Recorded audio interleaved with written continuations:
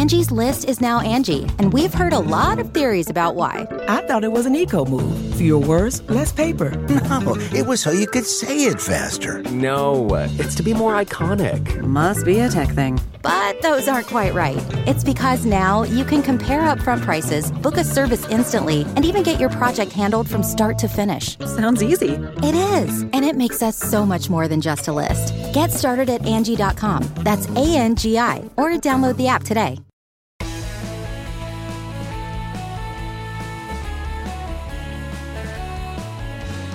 Hello, friends and neighbors. It's Friday, April 16, and time for this week's Reporters Roundtable on the Bill Press Pod.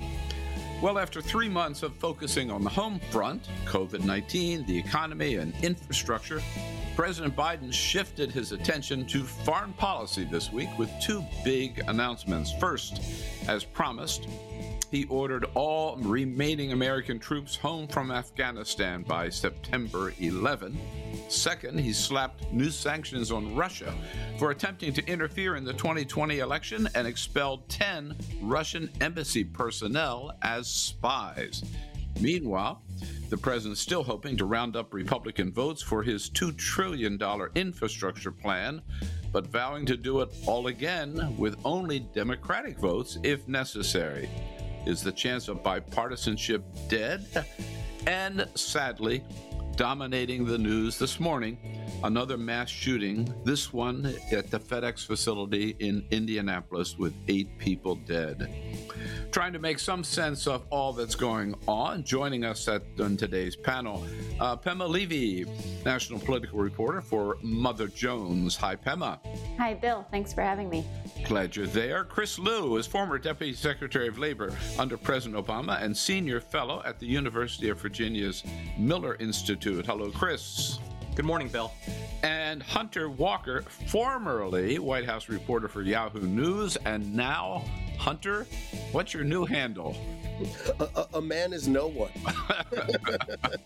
No, I'm going off to join the, as you said earlier, the Substack Gold Rush. The Substack Gold Rush, right? And so how can people find you there, and when does it all kick off? And let us know. I'm on Twitter at Hunter W, and my newsletter will launch, we're saying before the end of the month, but there's a link right there on my Twitter to hunterwalker.substack.com. You can sign up. And if you enjoy a little bit of politics in the morning, and I imagine your listeners do, I think you'll enjoy the newsletter. All right. Congratulations. That's a big move. And Thank you. Very excited to see how it all works out.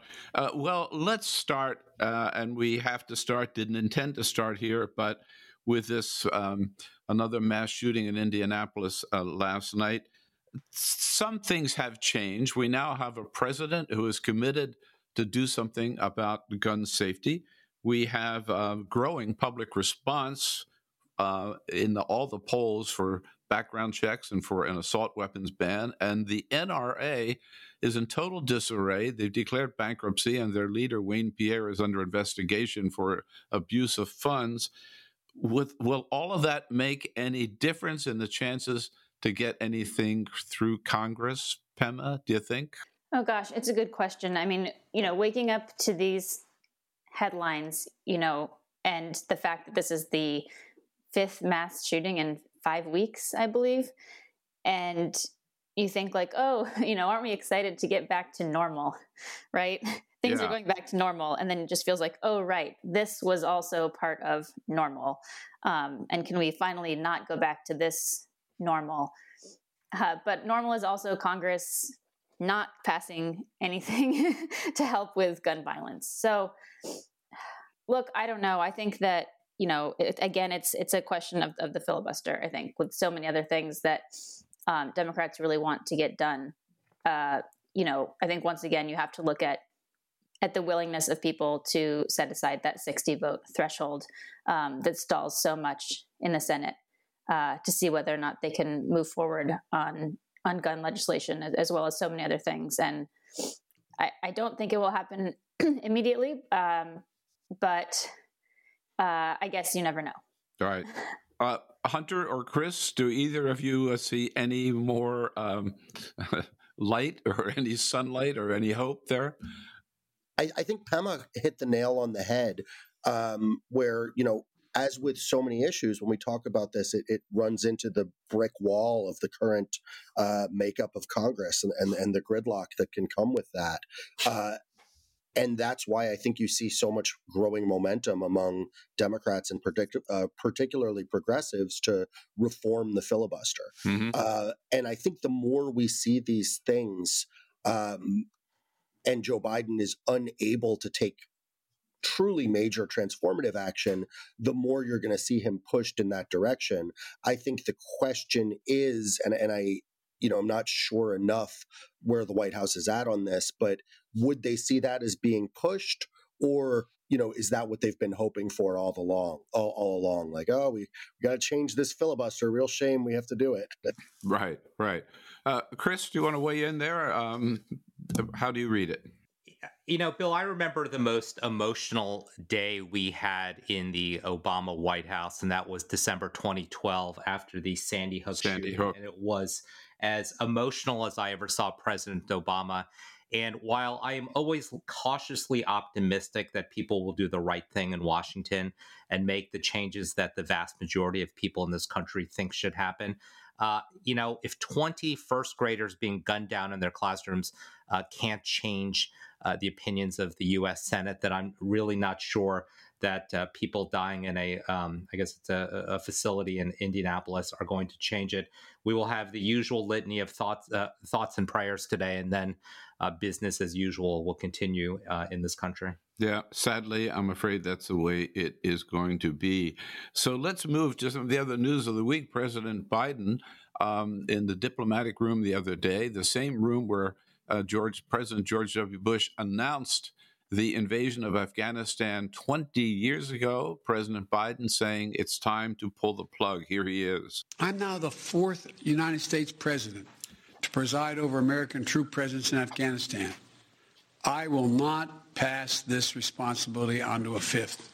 I've concluded that it's time to end America's longest war. It's time for American troops to come home. So, Hunter, for those who've been listening to Joe Biden during his campaign, and this really comes as no surprise, does it?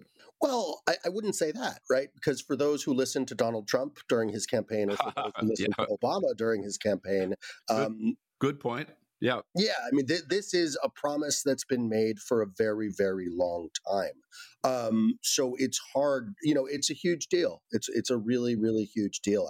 After 20 years, we are ending this war. But I come back to the question that I think I've asked on your pod several times, which is, all right, Afghanistan's off the table. How many wars are we in? And I don't think Biden or really anyone here in D.C. is talking about addressing, the larger war on terror and America's footprint abroad. And between all of the military actions in Africa, Syria, I'm not sure how you would still count Iraq. This is not an ending to America's status as a nation at war. This is an ending of a war. And as you can see, the Puggle is very passionate about this. There's your phone's going off. Your dog is barking. It's an exciting morning in the Hunter Walker household. Entrepreneurship is getting off to a great start here. Chris, why... President Hunter's right. Barack Obama said he was going to end America's longest war. Why didn't he? And what was the holdup? And what does it say about Biden's willingness maybe to move forward where Obama wasn't?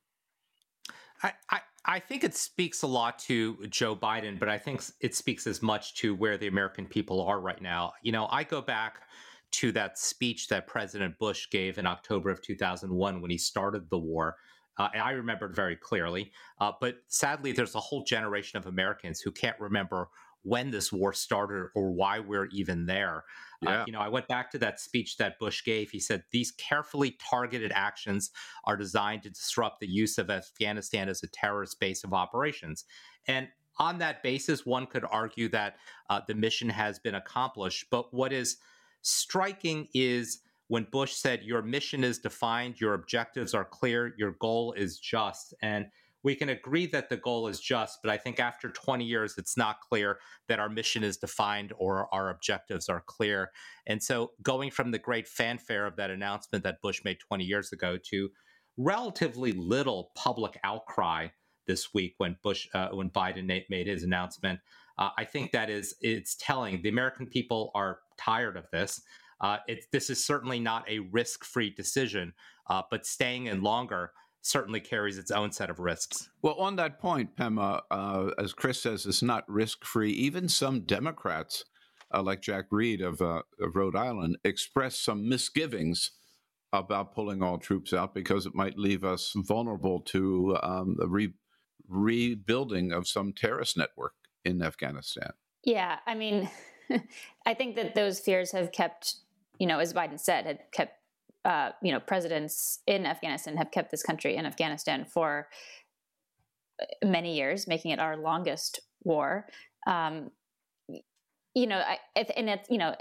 politics of this have also morphed so much over, the last few years here, especially with, Trump wanting to pull out, not, now you have, both, elements of both parties on both sides of this equation here. So I just don't think it's a clean cut thing. I do think on some level it's a bold choice if he does follow through. Obviously, you have to wait and see if the follow through is there. If stuff on the ground changes it, if we end up elongating this day and does the pullout actually happen? But I just agree there are absolutely risks. At the same time, I certainly understand the perspective that 20 years is long enough. Right. So then the president the next day, actually, or maybe a couple of days, moved to lay some sanctions just yesterday on Russia. Here is the president speaking about his conversation with Vladimir Putin. When we spoke again this week, I told them that we would shortly be responding in a measured and a proportionate way because we had concluded that they had interfered in the election and solar winds was inappropriate. I was clear with President Putin that we could have gone further, but I chose not to do so. I chose to be proportionate. The United States is not looking to kick off a cycle of escalation and conflict with Russia. We want a stable, predictable relationship. If Russia continues to interfere with our democracy, I'm prepared to take further actions to respond. So, Hunter, one thing for sure, quite a difference between the way Donald Trump approached and treated Vladimir Putin and Joe Biden's doing. Yeah, I mean, with Trump, the argument people in his White House always made was that, even though rhetorically he was sort of unwilling to poke the bear, that, his sanctions and what have you were actually quite strong.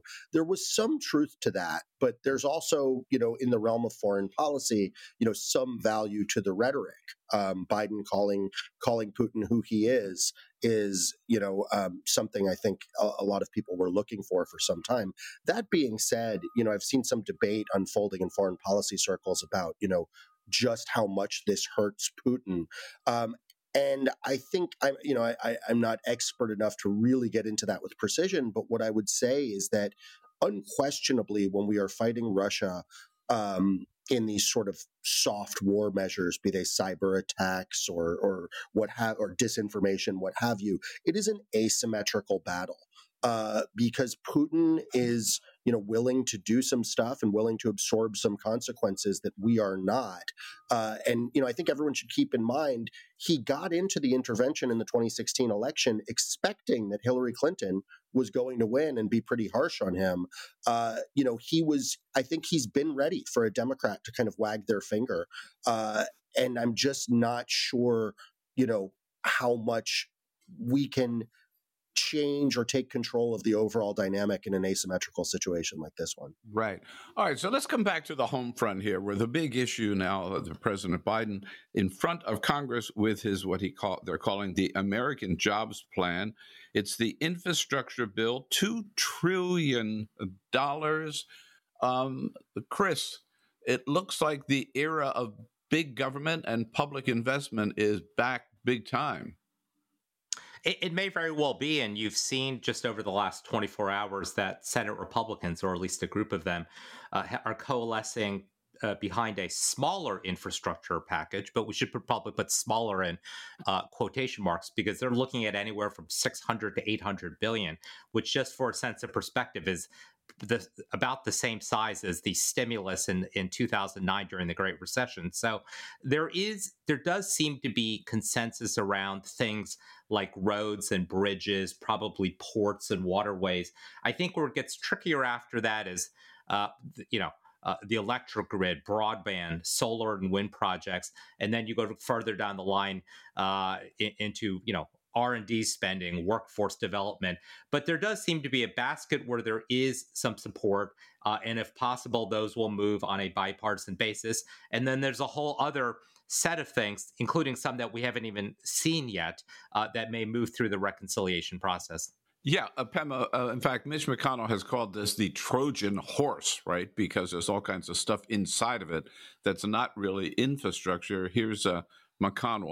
What we are confronted with here is a totally left-wing administration with a slight majority in the House, a 50-50 Senate, trying to transform America into something no one voted for last year. They want to try to fundamentally change America into something it's never been. So, Pema, are we tied up on a definition of what's infrastructure and what's not? I'm not actually sure that we are. I feel like maybe we were last week or 2 weeks ago. That was sort of the Republican talking point, was like, broadband isn't infrastructure, or, elder care isn't infrastructure. Now it seems like, with that quote from McConnell that you just played, they're sort of turning to socialism, right? Infrastructure is socialism. You're gonna, somehow the fabric of America will change if we have more clean energy, or access to more childcare or broadband. So we'll see what talking points come up, but I do think that Republicans are sort of on the hunt to attack and come out against a proposal that's ultimately very popular, which is all of these things that America desperately needs to upgrade. And we drive around on our streets and we think, yeah, we really do need new roads. But then as soon as, you get into issues that are absolutely about how the economy functions and how people are able to take care of themselves and their families, but they weren't, called infrastructure 50 years ago, then that's where you start seeing a lot of opposition, I think. And I mean, it's also just really interesting to think about where Republicans would be right now if Trump hadn't been promising an infrastructure week for 4 years, but then never delivered, right? I mean, I could honestly see there being a whole lot more opposition than there is now. And then the final thing I'll say is, like, there's obviously going to be fights about how this is paid for. The one thing that I think Biden and Democrats have going for them, I can't remember where I saw this poll now, but there was data that when voters were told that it was paid for with corporate tax hikes, that made the plan more popular, because folks have been sitting around saying, I don't think Amazon is paying their fair share, for example. And so, Republicans are sort of coalescing, I think, some around the idea of, like, this is going to kill jobs. We can't raise these taxes right now. And we'll see again if that becomes a winning argument for them. But at the moment, it's not. Right. It was a Quinnipiac poll, actually, that showed that the plan in itself was barely a majority of Americans approved it. But when you said this raises corporate taxes, it shot way up, right, to people, people approving it. Right. But Hunter, isn't this a political problem for Republicans? I mean, there are bridges, there are roads, there are sewage treatment plants, there are hospitals and schools that, badly need fixing in red states as well as blue states. Republicans really oppose all of these public works projects? Yeah, I think it's a difficult needle for them to try to thread, particularly after, much of the country is getting their free vaccine, which is kind of a taste of a massive, almost socialistic public works program. You're seeing them kind of try to cast it as spending, try to highlight some of the sort of individualized, what they would term as poison pills that are inside of this legislation. But I think one of the really interesting things here, and it comes up when we're talking about both Afghanistan and infrastructure, we can't discount how much I think the electorate has changed in the past couple of years. We are seeing more discussion of things like Amazon and workplace issues, but also there were essentially, and I think Pema was alluding to this, two areas where Donald Trump was, dare I say, sort of progressive. And those areas were foreign war and infrastructure. And I think Republicans are also coming to this discussion after, as Pema pointed out, for 4 years, Trump said, I'm in favor of infrastructure. For years, Trump said we need to get out of these foreign wars. And I think, Trump's kind of Voldemort now. No one wants to bring up his name, but he did lay a little bit of groundwork that makes things easier for Biden on both of these fronts. Mm-hmm. I'd like to ask each of you, just before we take a break here, what do we think, and what do we see, and what can we conclude so far, and it hasn't even been 100 days, about the Biden presidency? I mean, you had the $2 trillion stimulus. Now we've got the $2 trillion infrastructure bill. There's a $2 trillion human infrastructure bill, which the White House is working on now. Chris, if people thought that Biden was going to be a weak and interim president, they were reading him wrong, weren't they? Well, I think what I draw from this is how laser focused they have been on the biggest issue on voters' minds, which was COVID. Mm-hmm. And what they've done is they've put this bet on not just getting the vaccinations out as fast as possible, but getting economic relief to people. And the bet is that if they can accomplish both of those goals, it gives them the goodwill they need to show that government can do big things and provides the momentum to take on these other issues like infrastructure.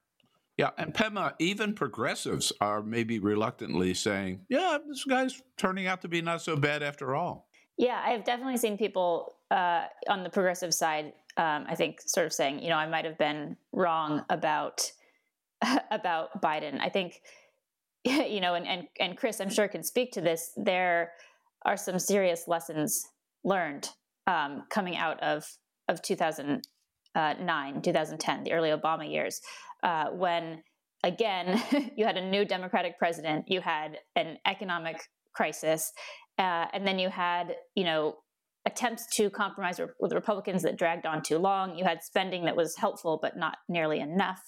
And I think, and that was a drag on Obama's presidency, that, for 8 years. And so I think there's some real lessons learned here. Again, in a pragmatic sense. I mean, you could argue that's not Biden becoming suddenly super progressive. That's just him, looking at the facts and looking what happened and doing a course correction there. And and it's not just, Biden who's looking at that. It's, someone like Chuck Schumer who's looking at that history and learning from it. The other thing I would say that I think, we won't know exactly how this plays out for many years to come. But all of this spending, I think is, again, when you drive on the roads, you're like, man, we really got to repair these roads. All of this seems needed spending up front. We obviously, we need the clean energy infrastructure, all of this stuff. At the same time, the question is, how much does this permanently change the country? How much does it set up future industries?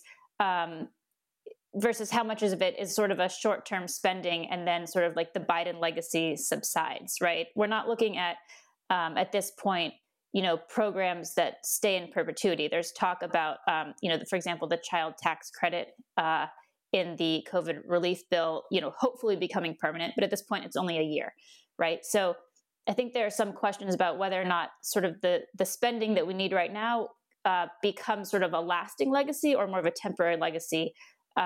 In terms of, because there's not like setting up of a permanent, progressive, for example, healthcare law. Yeah, right. And Hunter, you referenced this a little earlier.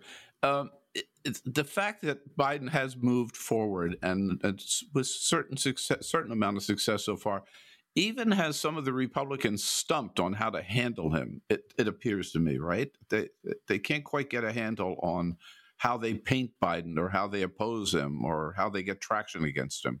Do you see that? I see that a little bit. I mean, how do you argue against things like COVID relief and infrastructure reform? Something, but I think progressives are having a similar problem, and something where that really struck me was kind of the whiplash that we saw on gun control recently, where there was a lot of anger that he wasn't bringing it up. And then, literally days later, when he named an ATF director who was literally Shannon Watts's dream pick for the position, you saw a lot of happiness. So their opposition on that front was a little bit of a flash in the pan. And I was struck by something similar. I was with Biden when he flew to Pittsburgh for the big infrastructure rollout, and we're on Air Force One, and everyone is asking Karine Jean-Pierre, the deputy press secretary, about AOC's criticism that the package was not big enough. And, it struck me just how easily that criticism walked into an effective answer from her, which was, all right, Republicans are saying it's too big. AOC is saying it's not big enough. I think that means we're just right. And, I think that is a perfect encapsulation of how difficult it is to oppose this stuff. One thing I do want to point out is, how important those Georgia Senate races were. I mean, we talk about how even now Biden is still running up against the filibuster. If they didn't have that simple majority in the Senate, I wonder if he'd have been able to get as much done. And then the other big driving force, way under the surface there is, again, that changing electorate. And Pema brought up Chuck Schumer. I think no one is a better example than that. Because, Schumer's facing a potential primary threat from AOC, and all of a sudden Chuck Schumer wants weed. Chuck Schumer wants to cancel student debt. So, you're seeing Biden get the wind at his sails of having a little bit of more control over the Senate. He's got centrist allies who are more progressive than they've ever been, and he's able to do a lot with that. Right. And so as Democrats come together behind Joe Biden, Republicans kind of are all over the place on what they want to do about Donald Trump moving forward. We'll get into that with today's panel. Pema Levy from Mother Jones, Chris Liu from the University of Virginia Miller Institute, and Hunter Walker from now on his own with Substack and his new newsletter. Let's take a quick break and then we'll come back. And today's roundtable is brought to you by the Laborers International Union of North America, 500,000 strong, the good men and women of the Laborers Union. Under President Terry O'Sullivan, infrastructure, hey, man, that's their game. They are heavy into construction and into infrastructure, rebuilding our roads and bridges and highways, and ready to do more when this legislation passed. Also, the Laborers Union leaders in the energy field, building solar turbines, solar panels, wind turbines, and old-fashioned pipelines as well, and many members of the Laborers Union, some 50,000 in the healthcare area as well. So we salute the members of the Laborers Union, thank them for their support of the Bill Press Pod. Direct you to their website at liuna.org, liuna.org. Getting the smile and confidence you've been dreaming about, all from the comfort of your home, isn't a total mystery with Byte clear aligners. Just don't be surprised if all your friends start asking, what's your secret? Begin by ordering your at-home impression kit today for only $14.95. Byte clear aligners are doctor-directed and delivered to your door. Treatment costs thousands less than braces, plus they offer flexible financing, accept eligible insurance, and you can pay with your HSA FSA. Get 80% off your impression kit when you use code WONDERY at Byte.com. That's BYTE.com. Start your confidence journey today with Byte. Delve into the shadows of the mind with Sleeping Dogs, a gripping murder mystery starring Academy Award winner Russell Crowe. Now available on digital. Crow portrays an ex-homicide detective, unraveling a brutal murder he can't recall. Uncovering secrets from his past, he learns a chilling truth. It's best to let sleeping dogs lie. Visit sleepingdogsmovie.com/Wondery to watch Sleeping Dogs, now on digital. That's sleepingdogsmovie.com/Wondery. CarMax is putting peace of mind back in car shopping by putting you in the driver's seat to find a ride that's right for you. Because at CarMax, we believe you shouldn't just settle for a car. You should love your car. That's why every car we sell is CarMax certified quality, so you can be sure with upfront pricing that's the same for every customer. So don't settle. Find love at first drive and start shopping now at CarMax.com. CarMax, the way car buying should be.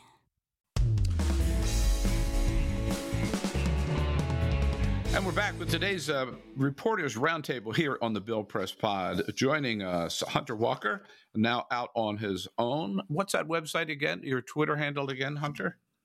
So my Twitter is Hunter W, and if folks go there, they can find a link to hunterwalker.substack.com, where we are launching a newsletter imminently, and I definitely hope folks will sign up. There you go. Chris Liu, also here from the University of Virginia Miller Institute, and Pema Levy from Mother Jones. So last weekend, since our last roundtable, Donald Trump came out of hiding there at Mar-a-Lago, came off the golf course to address a group of Republican donors, where he attacked Mitch McConnell as a dumb son of a bitch, attacked his wife, Elaine Chao, former transportation secretary, for quitting her job in response to the January 6 riots, and attacked Mike Pence for being a weakling and a coward and not voting to overturn the Electoral College when it came before the Senate. So, Chris, is this what the Republicans need for 2022? It's clearly not what they need. It's probably what they're stuck with. And I think it's, look, Donald Trump has the ability to raise funds. He's obviously got a very strong base, and that support will always matter in a Republican primary. What's not entirely clear is how much that will help in a general election, if at all. And what I was also struck by this week, and you see these obviously comments about McConnell and Fauci and others that he's made, and they get some media attention, but they don't actually get that much anymore without Trump being on Twitter. 2 days ago, he went after FDA's decision to put a halt to the Johnson & Johnson vaccine, and he floated a bunch of conspiracy theories. And it got a little bit of ripple, but not much. And I think what you've seen is that without a social media outlet, he's really been significantly weakened. Again, he will have a lot of influence behind the scenes. There will have to be a lot of managing him by Kevin McCarthy and others. But you get the sense from people like Mitch McConnell that they've just moved on, and they're going to, follow the traditional Republican policies and push those and try to ignore Trump as much as possible. Well, it does seem to be the proverbial fork in the road, right? Do we go full-time Trump, or do we take advantage of the opportunity to break with Trump? We heard that from two leading Republican women this week. First, here is former UN Ambassador Nikki Haley, who had announced, made it clear that she was thinking of running in 2024. She's asked about her plans now. Here's Nikki Haley. If he runs again in 2024, will you support him? Yes. If he decides that he's going to run, would that preclude any sort of run that you would possibly make yourself? I would not run if President Trump ran. So Nikki Haley, she's with Donald Trump. If he runs, she would not run herself. Liz Cheney, meanwhile, was asked, what are your thoughts about Donald Trump in 2024? Neil Cavuto on Fox Business News. If Donald Trump were the 2024 nominee, would you support him? I would not. Okay. Liz Cheney. That's clear. Well, Pema, which way do we go there, right, for Republicans? Yeah, I mean, right now, I think that Nikki Haley is the one who's reading the tea leaves and saying what she thinks she needs to say, and Liz Cheney is the one who's already been censured for her remarks there. So, I mean, look, I kind of feel like the party's in like a weird place where, especially because Trump is weakened, and I absolutely agree with what Chris said. Without him being on Twitter all day long, without him posting on Facebook at the moment, it's just a different ballgame, and there's a real chance for him to fade and for Republicans to move on, but they just won't. Obviously Trump is still popular. He's still a presence, but he's also a twice impeached former president who lost two, popular votes in a row. And I think that on some level, he's still who he is because Republicans let him be that, in the same way that they, accepted him in 2016 and have stuck with him ever since. I think that, there is a choice there to move away from that. I just don't know that they are willing to make that choice. So, in that sense, I think that Nikki Haley is where the party is right now. I just think it's an active choice. Right. Hunter, the person that I keep wondering about is Mike Pence. So this week he created his own PAC, right? He's got this, and it's clearly Pence is hoping that Donald Trump doesn't run and that he will lead the party. Is that, you covered the White House, is that at all realistic? I mean, I can tell you that as far back as 2016, Pence kind of had his eye on potentially, running himself and winning. I don't think, as I look around the country, that I hear this great hue and cry for Mike Pence. I am not seeing the Pence momentum. In fact, we're just 100 days and change out from a large number of Republicans literally trying to kill Mike Pence. So, I wish him luck with that. But I think, Pema hit the nail on the head. The Republican Party is in, as she said, a weird place. And I think, when you have individual members of Congress, particularly in the House, and please note, I'm not assuming anyone is acting on principle, the numbers in their district may allow them to support, to oppose Trump or go full Trump, right? But at the presidential level, we're seeing people like Haley and Pence have to straddle what is essentially this divide in the party because, they need national support, and nationally Republicans are really split here. And it strikes me, my Brooklyn Nets are doing very, very well right now. So I'm going to use a bit of a basketball analogy. We've seen this in the NBA where a team builds around a superstar. And the Republicans essentially did that with Trump, who had this unique media appeal, great fundraising ability. And the problem with superstar team building is when the superstar is gone, you have to enter a rebuild. And, Republicans are basically in this moment where they need to decide, do we want out of his prime Trump? Or do we want to sort of begin the rebuild? And that's a long road back. I certainly don't think it gets them 2024. The other problem with that is it's not the NBA, and it's not necessarily up to the GOP whether or not Trump can leave the stage. It's up to him. And I think that's why you see things like the Republican Senatorial Committee literally making up an award and traveling to Mar-a-Lago to hand Trump this gilded bowl for an award that had never been given before, just as he was just berating Mitch McConnell in what seemed like a clear, effort at placation. Yeah. The first and only recipient ever, right, of whatever this new award. Look, my mom says I'm great too. Yeah, exactly.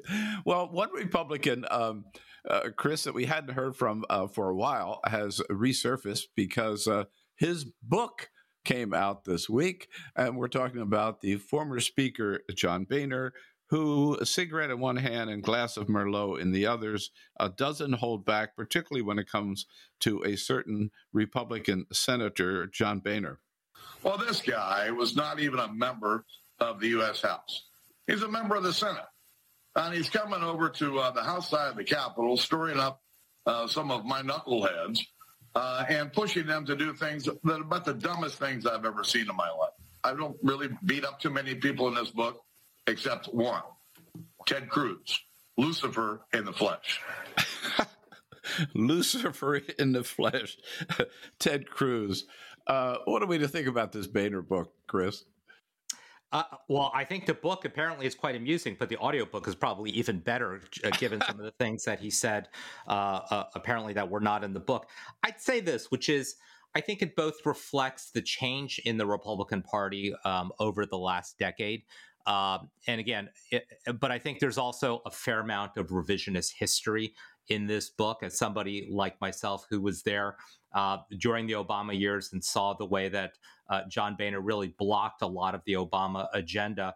And I think there's been a couple of great book reviews on this. Julian Zelizer, who's a professor at Princeton, did a nice review in the New York Times, where I think he really kind of goes into some of the claims that Boehner makes, where Boehner seems to be trying to distance himself from the Tea Party folks, and how, while he may have done that behind the scenes, he really was embracing a lot of their policies and their tactics along the way. So, but again, Obama is not particularly critical of Boehner in Obama's book as well. And Obama always felt that Boehner was a guy that he probably could do business with in another political climate. And so, again, whether Boehner's book is on the mark at all, I think his brand of conservatism probably is not in vogue right now in the Republican Party. But Hunter, I was pretty impressed with Boehner coming out and speaking his mind until he turned around and, after attacking his fellow Republicans for all becoming Trumpers and abandoning what he thought the Republican Party should be, then he admitted that he voted for Trump in 2020. Yeah, I think, look, John Boehner, and he's got a product to sell right now. And actually, he's got another product to sell as he's a cannabis lobbyist. He's clearly looked at that divide we were just talking about in the Republican Party and decided, for him, I think certainly with personal commercial endeavors, it works well to be anti-Trump. As Chris was pointing out, and as you just alluded to, there's a lot of revisionist history involved in that. And I really, I saw the criticism on Twitter that sort of reporters were kind of fawning over Boehner and susceptible to his, revisions because essentially he drinks and uses cuss words. We love that. We love to report on that. And I think it's really true. And I think it's true in a larger sense where let's not pretend, and I say this as someone who knew Donald Trump for years before he ran for president and covered him. Let's not pretend that Donald Trump was like a sea monkey where we just added water in 2015 and he suddenly appeared. The groundwork for Donald Trump within the Republican Party, including participation at CPAC and what have you, was really laid in conjunction with the Tea Party. If you didn't have Lou Dobbs and Joe Arpaio and some of those early people, bringing a real anti-immigrant bent into the Republican Party, if you didn't have some of the militancy and sort of conspiracy mindedness of the Tea Party that people like Boehner allowed to flourish, you absolutely wouldn't have gotten Donald Trump. I mean, the direction of the Republican Party 10 years ago was Paul Ryan. And we can debate him all we want, but it's a far different breed of conservatism than Donald Trump. And that happened on Boehner's watch. Yeah, no, absolutely. Excellent point. Donald Trump did not come out of nowhere. Pema, I want to give you the last word on one issue we haven't touched on yet. Make it brief, but yesterday I was surprised how much attention this got. Senator Ed Markey and Congressman Jerry Nadler introduced a bill to add 4 seats to the Supreme Court. Is this the new Democratic Party platform, and is it going anywhere? I don't think it's the new Democratic Party platform, given that Markey, I believe, was the only senator there for that. But look, it's going to continue to animate, I think, some of the progressive left. And,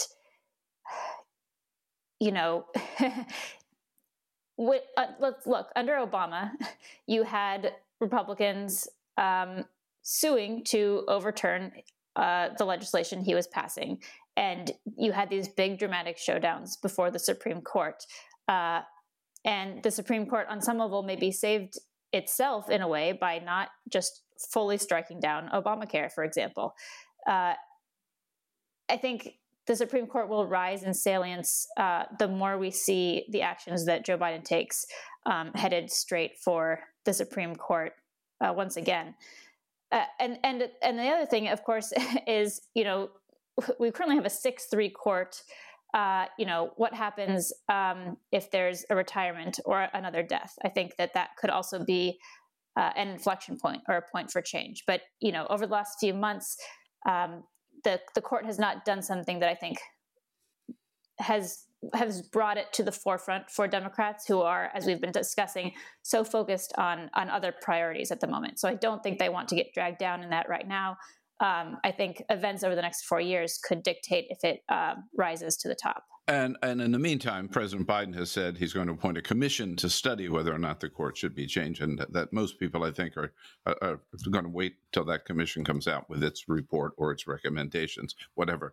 A lot going on this week. I think we've covered most of the highlights. We thank you very, very much, Pamela Levy, Chris Liu, and Hunter Walker, but we won't let you go without just a word on what was the one story this week that caught your attention, you couldn't get away from, your favorite story of the week. How about it, Hunter? So this isn't so much a single story as an ongoing drama. And I don't want to offend any of your listeners or any of my fellow Roundtable members here. Oh, go ahead. But I have long been fascinated with the subculture of adults who are obsessed with Disney World. And they've had a very tough time in this pandemic because the happiest place on earth has been shut. But in the past couple weeks, Disneyland in particular has tried to reopen with some questionable safety practices, in an effort to basically get the most hardcore Disney addicts their fix. Jezebel, the blog, has been chronicling this wonderfully, and it has gone terribly. There's been hour-long lines, and there also was this amazing incident where a man sort of refused to go through a temperature check.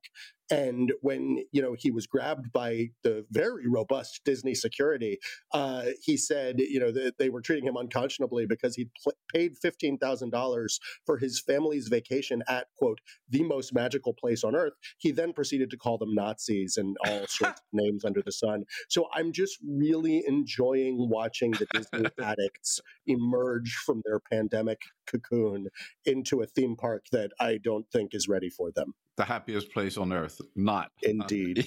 Indeed. How about it, Chris? So, Bill, a momentous event is happening in Washington next Monday. It's happening at our beloved local airport, which I still call National Airport. Oh, yes. You may know this. On Monday, the infamous Gate 35X is closing. And for all of the listeners who are not from Washington, 35X isn't just one gate. It's like a bus terminal inside of an airport. And you stand around in this area without a lot of seats, no place to charge your phone. There's no bathrooms, water fountains, vending machines. It is literally like hell. It is hell. Yes. And literally every 15 minutes, a flight leaves, and it's almost always on regional jets heading for smaller cities. I was startled to read that at its peak, 100 flights a day took off from 35X. And you go down to it, you have to figure out what the right door to go out because they're constantly changing the door. You get on a bus, the bus takes you to the plane, then you stand on the tarmac or on the boarding ramp, even if it's raining or snowing.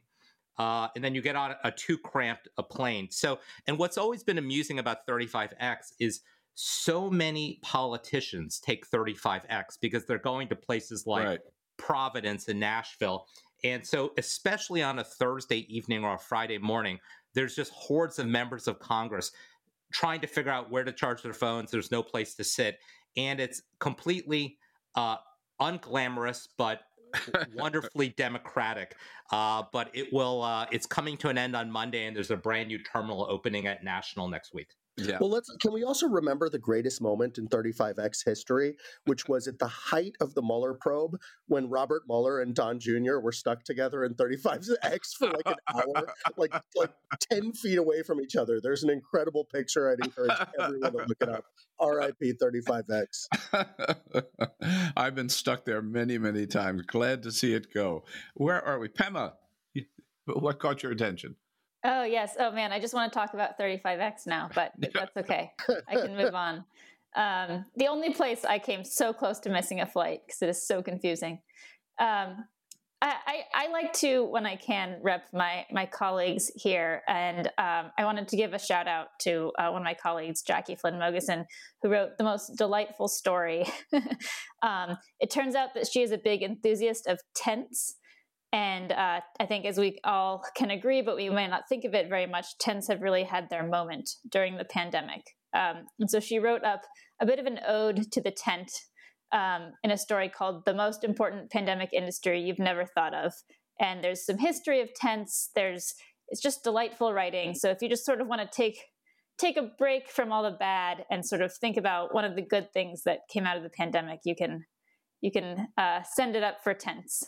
I saw a story last week about a teenager who put up a tent in his backyard and spent every night, 365 nights during the pandemic, in his backyard tent.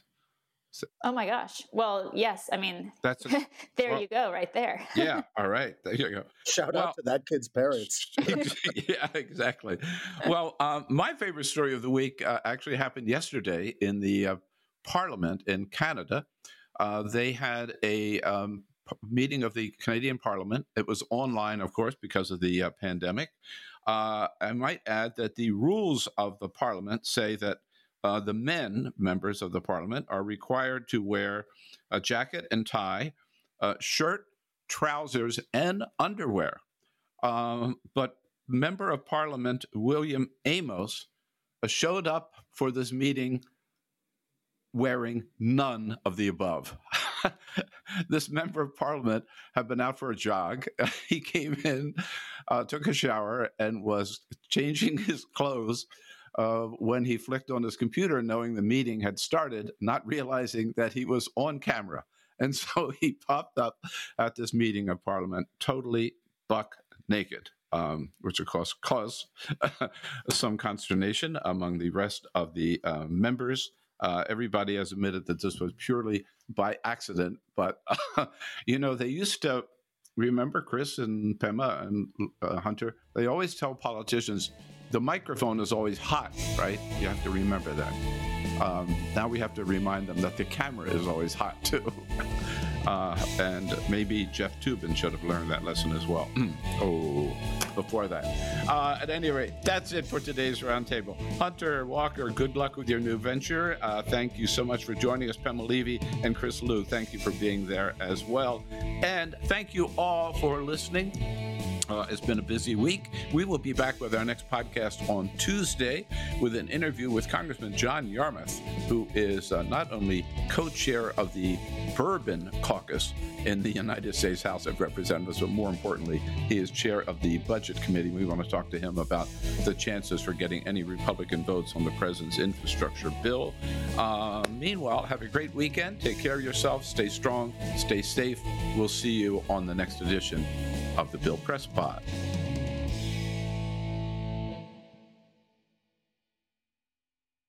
Support for this podcast and the following message come from Corient. Corient provides wealth management services centered around you. They focus on exceeding your expectations and simplifying your life. Corient has been helping high achievers just like you enjoy their lives more fully, preserve their wealth, and provide for the people, causes, and communities they care about. As one of the largest integrated fee-only registered investment advisors in the U.S., Corient has deeply experienced teams in 23 strategic locations. Corient has extensive knowledge spanning the full spectrum of planning, investing, lending, and money management disciplines. Leverage Corient's exclusive network of experts to craft custom solutions designed to help you reach your financial goals, no matter how complex they may be. Real wealth requires real solutions. For more information, connect with a wealth advisor today at Corient.com. That's Corient.com. Corient.com.